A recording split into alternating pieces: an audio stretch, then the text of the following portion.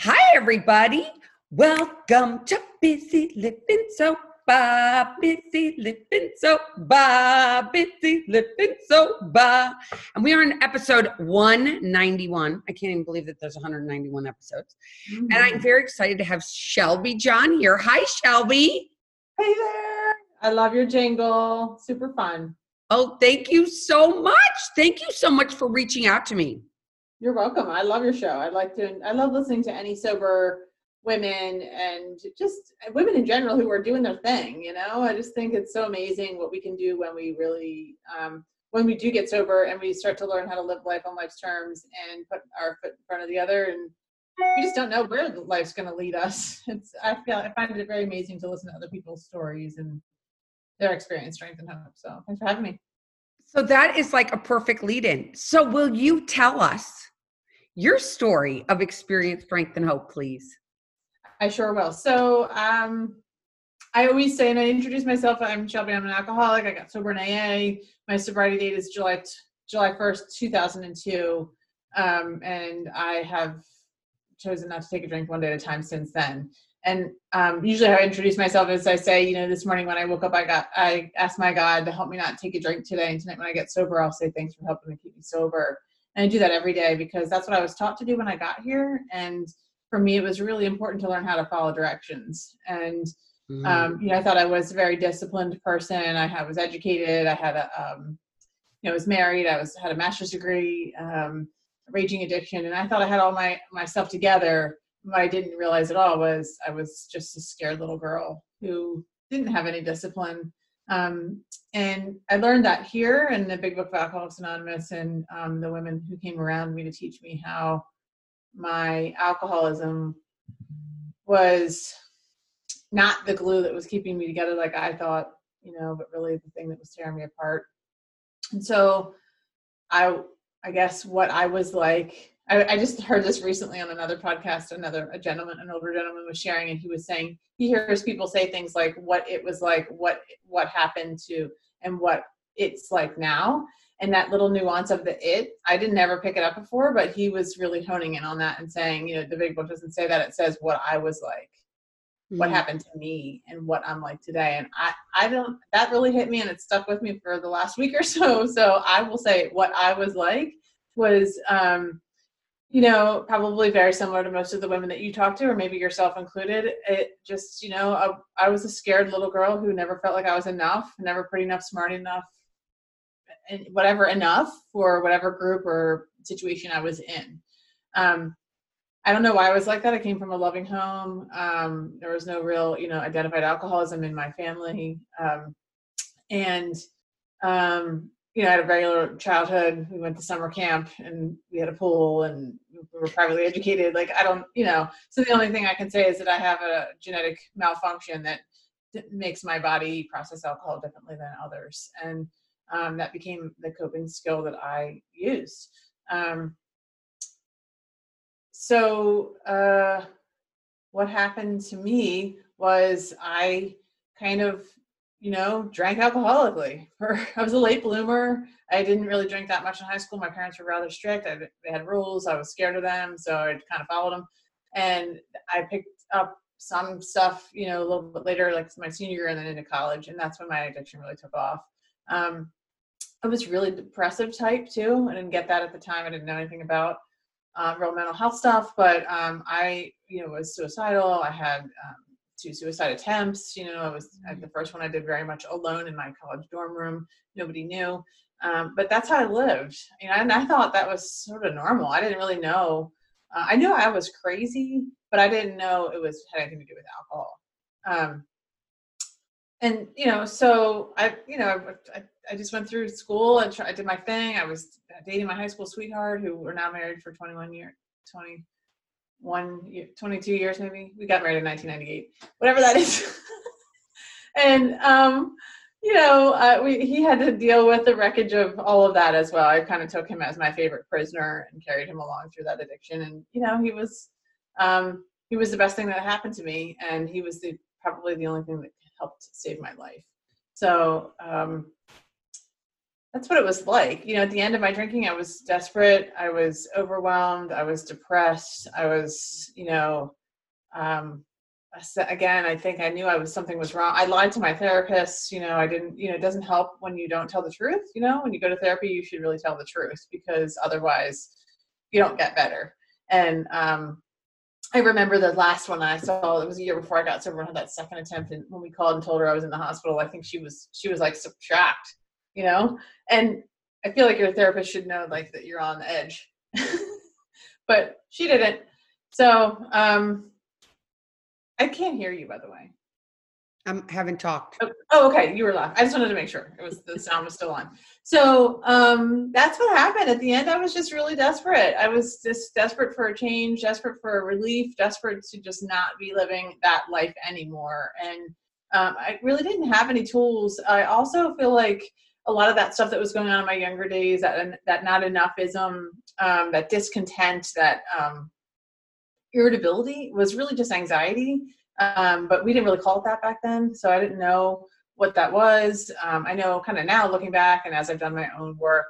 And so what happened was, like a good alcoholic, I had some pretty amazing legal consequences right at the end of my drinking. I was paraded out of a professional environment, that conference I was attending as a direct result of my drinking.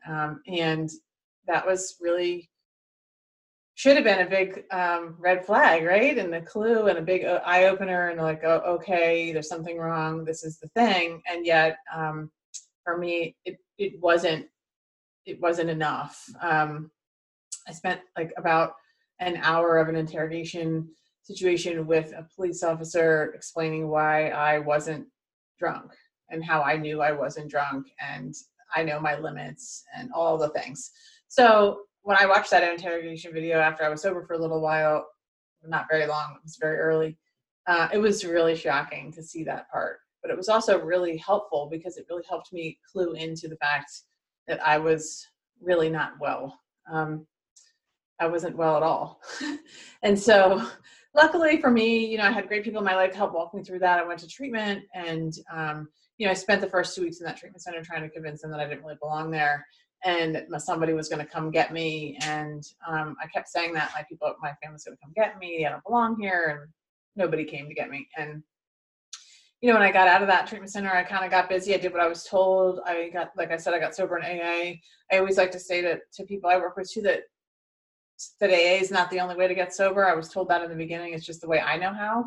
And so I'm really respectful of that. And however other people get to recovery, whatever that looks like for you, whether it's church or spirituality, whatever the way, white knuckling it, if it works for you and it keeps you sober and you have that peace and joy on the inside that you want, then it's working for you. So I personally think 12-step programs are really helpful. The fellowship that rose up around me was extremely helpful. The things that I learned through working the steps was extremely healing and helpful. And I still utilize that program today in my life. So that's what I did. I mean, I just got busy. It took me a long time to get it. I was not I was like not a sometimes quickly person, I spent a lot of years, probably 18 months or more, saying to my sponsor, I don't really think I belong here. I'm not an alcoholic. And, she would just gently remind me, like, let's look at your track record. Let's go back and see. Because I didn't have a whole long list of of consequences. The woman that I was listening to on your show talked about that the other day. I think it was last week or whenever you did your last show. And she said, she didn't have a lot of nevers yet, or not yet. And I felt that way too. Like, I never got a DUI. I didn't have a lot of other, I did have some, and the ones I had were kind of serious, but I didn't have a whole lot of like the quote unquote normal drinking consequences. Most of it was emotional. Most of it was familial, like a lot of embarrassment, a lot of despair for my husband, sitting and going to company functions and being very embarrassing, and having to be lectured by my mother before we went to anything that, like, how to behave as a 27-year-old or whatever. So anyway, that's what happened for me. And then I just kind of got busy. I started living my life on life's terms, doing the sober thing. I had 3 kids in 4 years. I was sober for 6 months when I got pregnant the first time. I don't really recommend that. That's just what happened for me. And then I had 3 kids in 4 years, which is, a whole nother story. So did I. So now I get to interrupt you. It was so funny because people sometimes think they're like, oh my God, she's not talking. Why? And I'm one of those people who I listen to enough podcasts where the people interrupt and then you're like, wait a minute, I wanted to hear what she was saying. So I wanted to get you to this point. So thank you. And thank you, because I did want to hear you. And there's a couple things that you brought up that I want to circle back to. One of those being the checklist you mentioned. Because when we're growing up, we're like, wait a minute, I did what I was supposed to. Like if there were a boardroom in the sky, right? And I did what I was supposed to do. I graduated from high school. I went to college. I got okay grades, good grades, whatever they were, but I could check the box. I had the appropriate boyfriend that looked okay on my arm when I went to social functions. Check. So we have this checklist that we look at in life that I don't know who instilled it in us. I don't know. I don't want to blame all the mothers out there in the universe because that's not fair. But I think that there is that internal checklist that we have. And we're like, well, wait a minute. I can check all those things, but I'm still empty. Yeah. Mm-hmm. Totally. And the idea of what an alcoholic is in society, and unfortunately it's still like this a little bit today, right? It hasn't got, that's why Busy Living Sober's here. It's because they can't stand the shame and everything else that goes with it. Right. But you're like, I'm not an alcoholic. Like that's supposed to be somebody that's underneath a bridge with a bottle in a bag, a paper bag, right? They don't live in a house with a loving spouse or in a dorm room or whatever, or with parents that look pretty normal. We belong to whatever. We're members of the community, and I'm not supposed to be a drunk, right? Right. Totally. And I feel like that's exactly the checklist that I went through in my life. I married the right guy.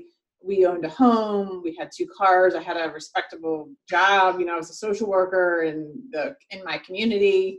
Most of the people in my life, all of the people in my life and all of my family are very heavy drinkers. They enjoy alcohol and they are allowed to do that in their own way. So I was surrounded by people who, like in probably most social settings in today's world, like where drinking is just the thing, and I'm not going to say it was alcoholic or not.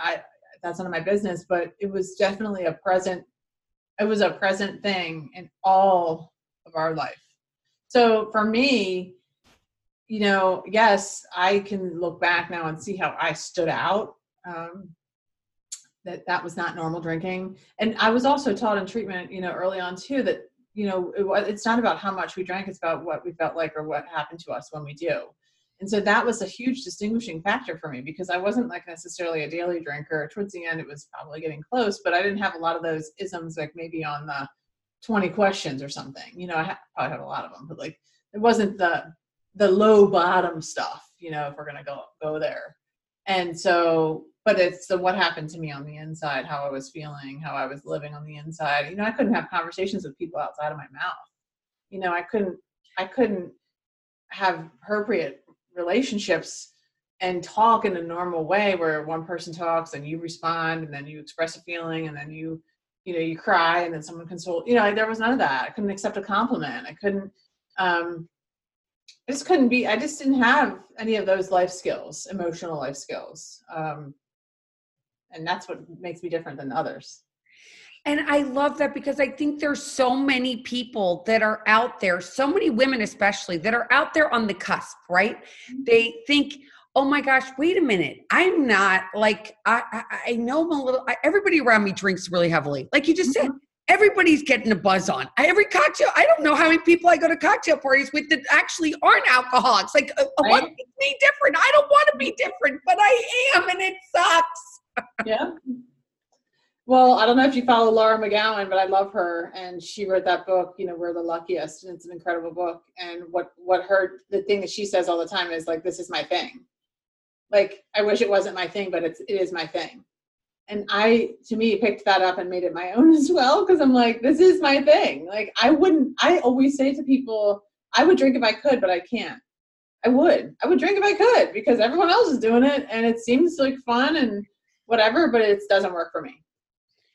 And I think that that's the part that we come to, that it isn't for me. And I think that when you were talking about being in your dorm room and like having those feelings like, I don't want to be here anymore. I just want to go away. I just want to die. It's too hard. This is too hard. Getting sober and life is not easy. I don't know whoever told us that life was fair. I don't remember going to that class in school where they said, oh, everybody's going to be treated fairly, because it's not true. But then getting to that place and having your husband there with you the whole time. I love you talking about that. And I love you talking about when you went into treatment and even trying to convince the people in treatment, like, this is not, don't you realize it's me? I'm like, I've got the 2 cars. I haven't lost anything except for me. Right. Yeah, I think we're the last to know, right? We're always the last to know. And I got there and I felt like I don't belong here. I think like a lot of people probably say, I don't belong here. There's a bunch of old men. I turned 27 in rehab. I was a young woman with a respectable career. I just couldn't control my drinking. And of course we did all the controlled drinking stuff that it talks about in the big book. We tried all that. And it just, nothing ever really worked for me. And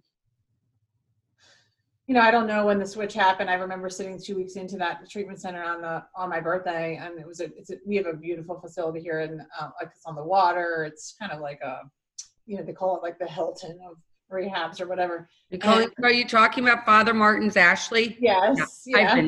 I've been there before. Yep, to visit people. I've been there. Yeah. Yeah, so it's beautiful, right? And so I sat there, and I think that was my first surrender. I called out to whatever my God was at the time, whoever I could identify with, just to ask for help in that alcoholic's prayer, and just saying, like, please help me surrender right now. And I believe that was my first surrender. And at that time, after that time, that was a marked change for me, where I was able to process the second 2 weeks of that situation a lot differently and listen to what I was being told to the best of my ability at that time, like hear what they were teaching, listen to people at the meetings. And when I got out, luckily that stuck. So it's interesting because you also mentioned that you got a degree in social work. So you've known your whole life that you wanted to help people in some way or another, correct? Mm-hmm. Correct. Yep. And so when you got sober, that social work morphed into what are you doing? What do you do now today? So I got a degree in social work, and I'm really thankful that I did. Actually, that wasn't my original path. I kind of was. My undergraduate degree was in psychology and sociology, so all of us were kind of against social workers. I don't know why that was a thing, but I understood very quickly after I started working that social work was really the way to go professionally, because you can get a license, you can become credentialed, all the things. So I worked for the Department of Social Services for 9 years. Then I left after I got pregnant with my 3rd kid because I couldn't afford to keep working.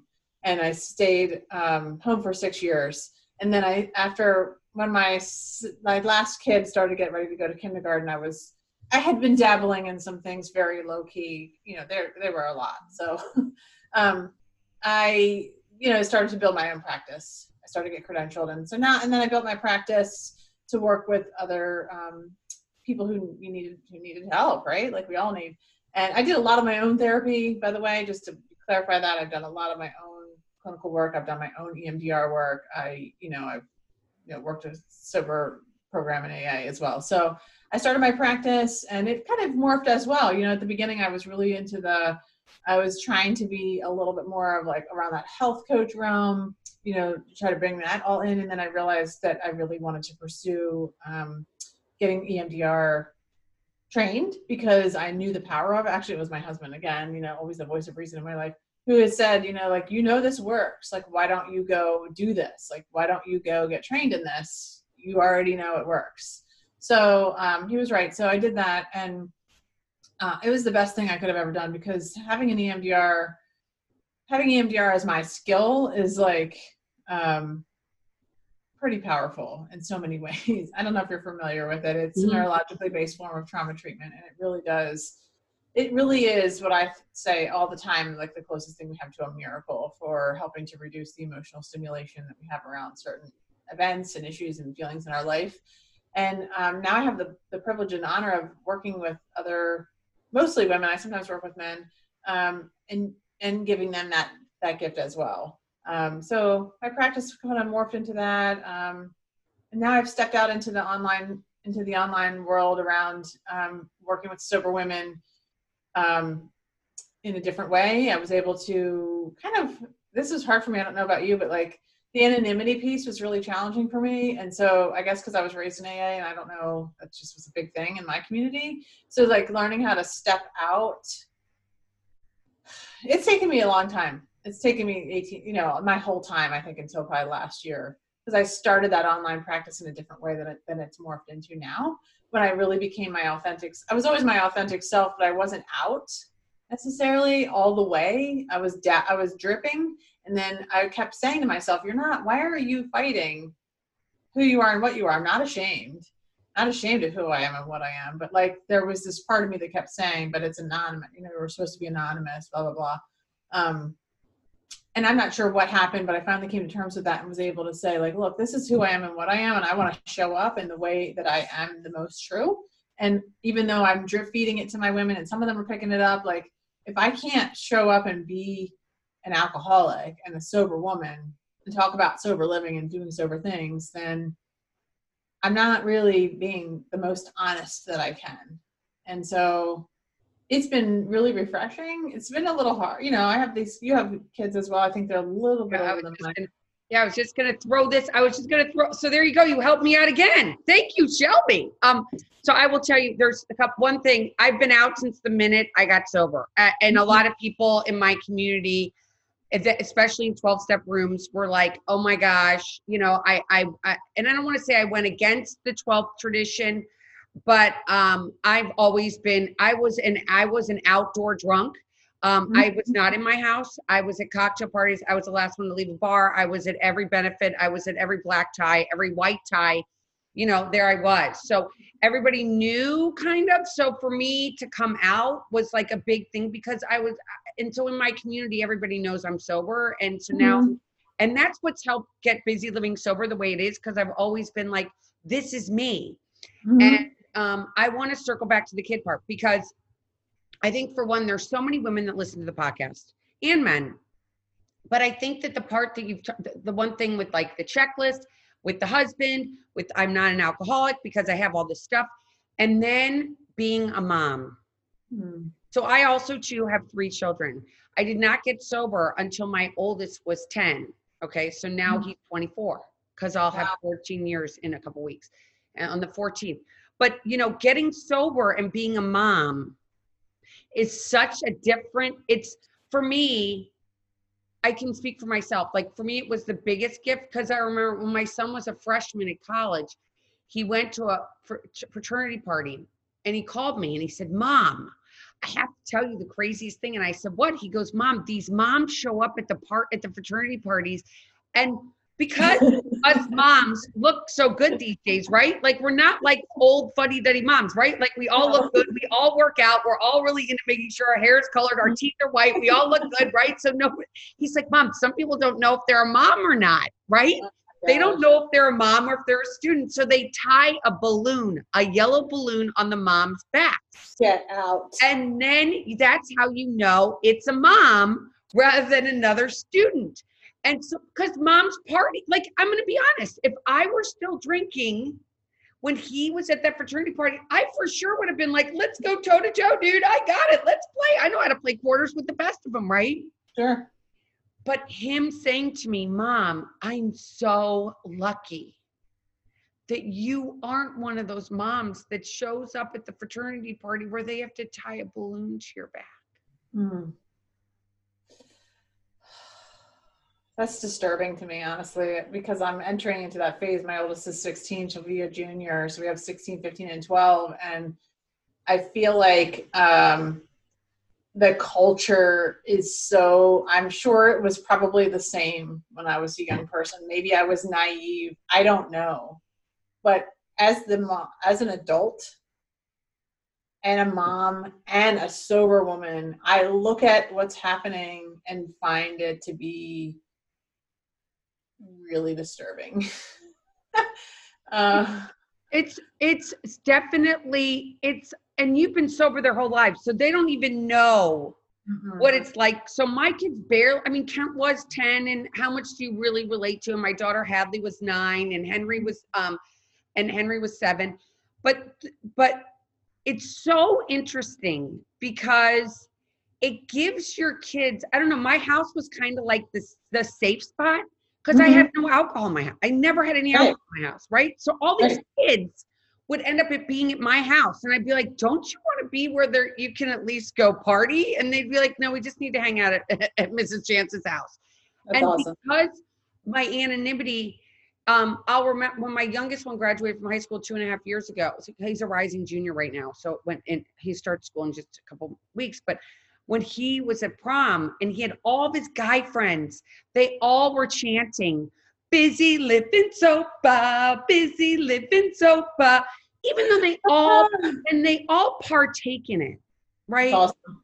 And they all drink and they all try it. I know that they all try. It's part of growing up, right? And I can't keep them in a little playpen in my backyard for the rest of their lives. I'd like to, right? Oh, I would have liked to so much. But I think with having a 12-step program and having that faith, right?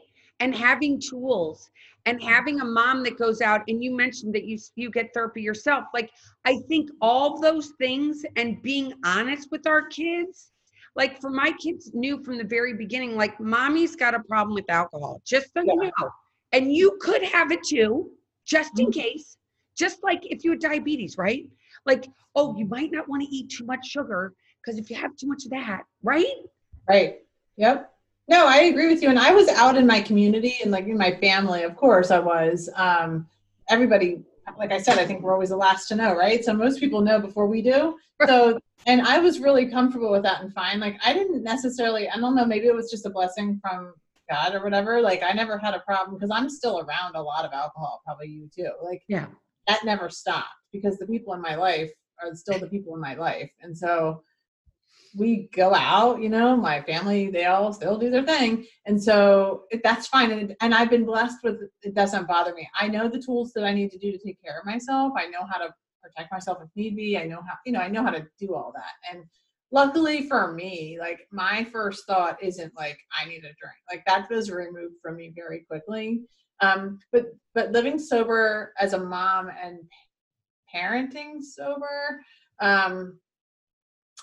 is sometimes really challenging. I found myself sometimes thinking like, what do other moms do? Like how to like, or I think about my own mom, like how did she do this? And I'm like, well, she drank and smoked, you know, like that's what they did, right? Like they had that as their coping skill. Now I'm thankful that's not my coping skill today, but sometimes I'm like, good Lord, where's my resource? You know, we can pray and we can take Epsom salt baths and go to therapy and do the things, but like, dang, life hurts sometimes. And kids hurt. And so that's where we are. You know, we're in the grips of parenting teenagers. And I do look ahead to the drinking culture on the campuses and in the kids. I work with a lot of teenagers and young people, and I hear the stuff, and it is scary, you know. And our home has always been a safe place too. And they know that they know how I feel. They know what we believe. You know, I don't know if they'll embrace it. I don't know, my oldest 2 are girls, so they're a little different. So far, anyway. So, but anyway, yeah, I think it's a true journey, right? And it's a journey through alcohol, and it's a journey figuring out and falling in love with yourself and living in your own skin, right? And that's the biggest part. And the fact that you're helping people with the EMDR, I think that's amazing. I know a lot of people that have done it, and I know a lot of people that it's worked for. I know people that use it to this day as a tool. And I have a question for you. This is my new big question. How do you stay busy living sober? Well, things have changed a little in the past 4 or 5 months. I stayed busy living sober with a lot of really busy kids. They're 16, 15, and 12. They're heavily involved in their sports and activities. I have 2 in high school. My other one's in middle school. So we were really busy living sober, doing like club sports and traveling and doing the high school stuff and just a lot of driving. That's how I stayed busy living sober in my car. With the quarantine, it changed a lot because a lot of that stuff was taken away from us. And I'm not going to lie, in the beginning, it was a little weird.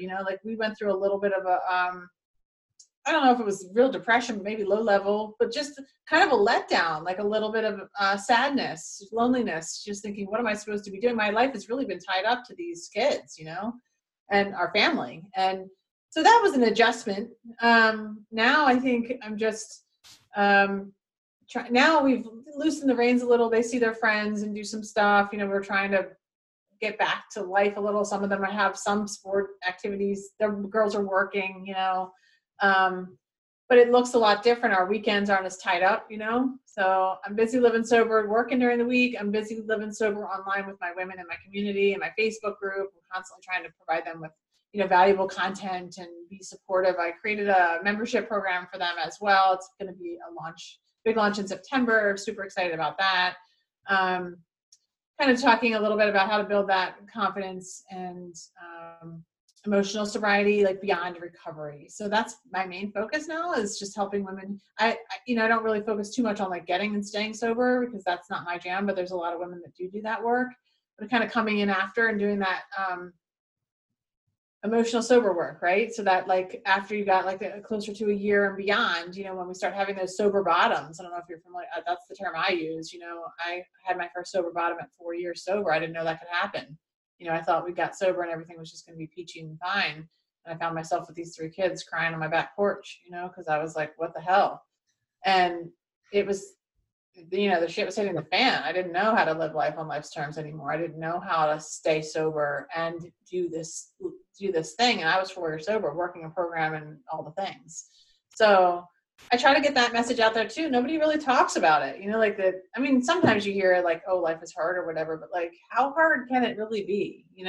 It can get really hard. Well, and I want to circle back to one thing you just said with this pandemic. Now, as I mentioned, my kids are like, I'm at that one stage right in front of you, right? Like yes. I've got 2 are out of college and 1's in college. You're my inspiration. Well, you can call me anytime. I tell people all the time, always reach out to Busy anytime. I will answer you can call me, we'll talk, everything else. Right. I totally know how to navigate those waters because my kids all play sports and they all were very social. Mm-hmm. But here we are today living in this pandemic. Yeah. And you have been, and how are you, because like, are your kids going back to school? So we have 3 kids in 3 different schools, which is not ideal, but that's how it is right now. So the public schools here in our county have, no one's going back. It's all online. The 2 that are in private schools, the youngest ones is a very tiny private school, and they have said they are going back with whatever precautions. The middle one is going to be a sophomore in high school. Her high school just yesterday, but we kind of were counting on them going back. I kind of felt like, oh, these private schools a lot of them in our area are going back, the privates. And they just sent a message that said they're delaying their decision till closer to the start based on what the governor said about not reopening stuff or whatever. I'm not even sure. I was a little disappointed. They're very disappointed. I feel very sad for them. I don't know how to help them in a lot of ways because we've never experienced anything like this before, except for to talk about gratitude and how we carry on in adversity. Like we do a lot of that. Just try to support them emotionally. I had one that went through a very difficult time. The oldest one spiraled down very bad, in May and from March to May, and so we've been dealing with that. I don't know. It's weird. Both of us work from home. So that's a dynamic that's not at all easy when you have 3 kids in your house too. Like they want to have friends, but like they have to be respectful of us working, so it's just new, challenging. And nobody's done no right answer. Right. Yeah. I feel like there's no right answer. I think that's one of the things like the rub that we have here sometimes between my husband and I sometimes is he's like very logic based and like wants it to like line up and be in order. And like, there's so much more to it, the emotional side of things, and just how there's no right answer. It's not a math problem. You know, you don't end with 2 + 2 = 4 and that's the solution. It's sometimes things are okay for some, sometimes things are not okay for others. It's been very challenging to navigate. We just try to take it one day at a time. We can't plan, so I just kind of stick it 1 week at a time. Like, what are we doing this week? You know, where do people need to be? That's all we can do. And it is so true what you said, because I think that there are so many, they're kids, right? They're kids. And even mine that are big, you know, they have their own things. They can't go to the office. My son has to work from home. My daughter's she just graduated virtually. So that came with its own things, right? Like she didn't get to walk and have this beautiful ceremony and everybody celebrating her, which of course made her in some ways stomp her feet and be like, right. And it's giving them the opportunity to share those things. So I commend you for getting through with your daughter, because it is. And I think when we're drinking, we tend to like just go pick up that drink, and then we can't hear what our children are saying to us, even adult children, because it becomes about us again, because we're selfish and self-centered to the core as alcoholics, right? That's the root of our problem. Right. And I think the challenge, and speaking about parenting as a sober woman, maybe you can relate to this, but like speaking about that specifically, I know that selfishness and self-centeredness is the root of my problem today. And I try to check myself regularly, you know, when the 10 step and the 12 and 12 talks about when we're disturbed, that there's something wrong with us. And I deeply believe that. And I find myself trying to do that quick inventory a lot to figure out, well, what's going on with me? What is bothering me about this? Why am I getting so activated? But then when you have teenagers in your home who are naturally selfish and self-centered just because that's the way their brains are functioned at this point still, I feel as though that rub is for real, right? Like, and so then so I say regularly here to the adults, like, we have to stay in our adult brain. You know, we have a prefrontal cortex that is fully formed. They do not. And so we have to stay in our adult brain and slow ourselves down. I'm speaking for myself too. Like, I have to slow myself down and like ask myself those questions. What am I afraid of? That's my favorite question, because generally for me, speaking, any activation is usually fear-based. What am I afraid of? What about this is bothering me? Can I change it? If so, how do I do that? If I can't, how to accept it? Like, I do that quick inventory on a very probably daily basis sometimes, because I feel like they're always coming at us with, can we do this? Can we do that? Can this person do that? You know, so I'm always making those quick decisions. But I think the battle between the selfish and self-centered sober alcoholic and the naturally self-centered teenagers is definitely a challenge. Oh yeah, and I think that sometimes we assume because they're in these big bodies and they look like a grown-up, that their brains really aren't there. And we're getting close to the end here, and I'm just going to end with this quick story. So I have a child that went to a party at one point, and at the party they were handing out handles of vodka. Okay, that's what they do today, right? Good, bad, or indifferent. I don't know. Good, bad, or indifferent just happened. And he went and he was like, oh my gosh, they gave out these handles of vodka and we were supposed to drink it. And I said, well, why didn't you go to the bathroom and you can pour it out, because it looks just like water, and fill it up with water? Now, a child who is 20, 21 years old has never experienced something like that. Now, because I'm 50, and I'm 51 now, actually, 51 and a half. I've been through these situations, right? Right. And so I knew, and he was like, I never thought of that. But how could they? Because they don't, it's, you know, the reality is they can't, if you don't have the life experience, you don't have the life experience. And we expect them to have these, because you look like you're an adult, you should act like adult, but their brain's like, but all I've been doing is really playing with Legos, and now you introduce me to girls or boys and all this other big stuff that I have no idea about. I totally agree with that. And that is the definition of, like, I think working with teenagers. And the problem is you do look at them, and then the other side is the disappointment. I don't know about for me and us, we just have been hurt so much. You know, I feel like our hearts get broken regularly here. And And that disappointment comes because you do look at them and you're like, well, dang, you look like you're 20, basically, and you're 16, so we know it, but like, so you're thinking like they make these really good decisions over here. You're like, oh, you're doing good in school.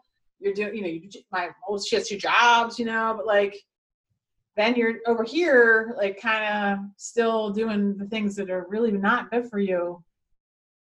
And you don't get it. Like, so I don't know. They don't have developed fully frontal lobes, and they won't for 20, until they're 25. Exactly. It's crazy. Well, it was such a pleasure to have you on. It was such a pleasure. And let us know. I'll put the information on the website when you launch your new membership. Sure. That sounds really interesting and a great tool for people that are out there. It sounds awesome. Thank you. I'm so excited about it. It's come together really nicely. Everything's in there, just ready to launch. Well, it's really awesome, Shelby. And I'm so glad you reached out to me. I'm so glad we finally got this. We finally made it happen. And I know.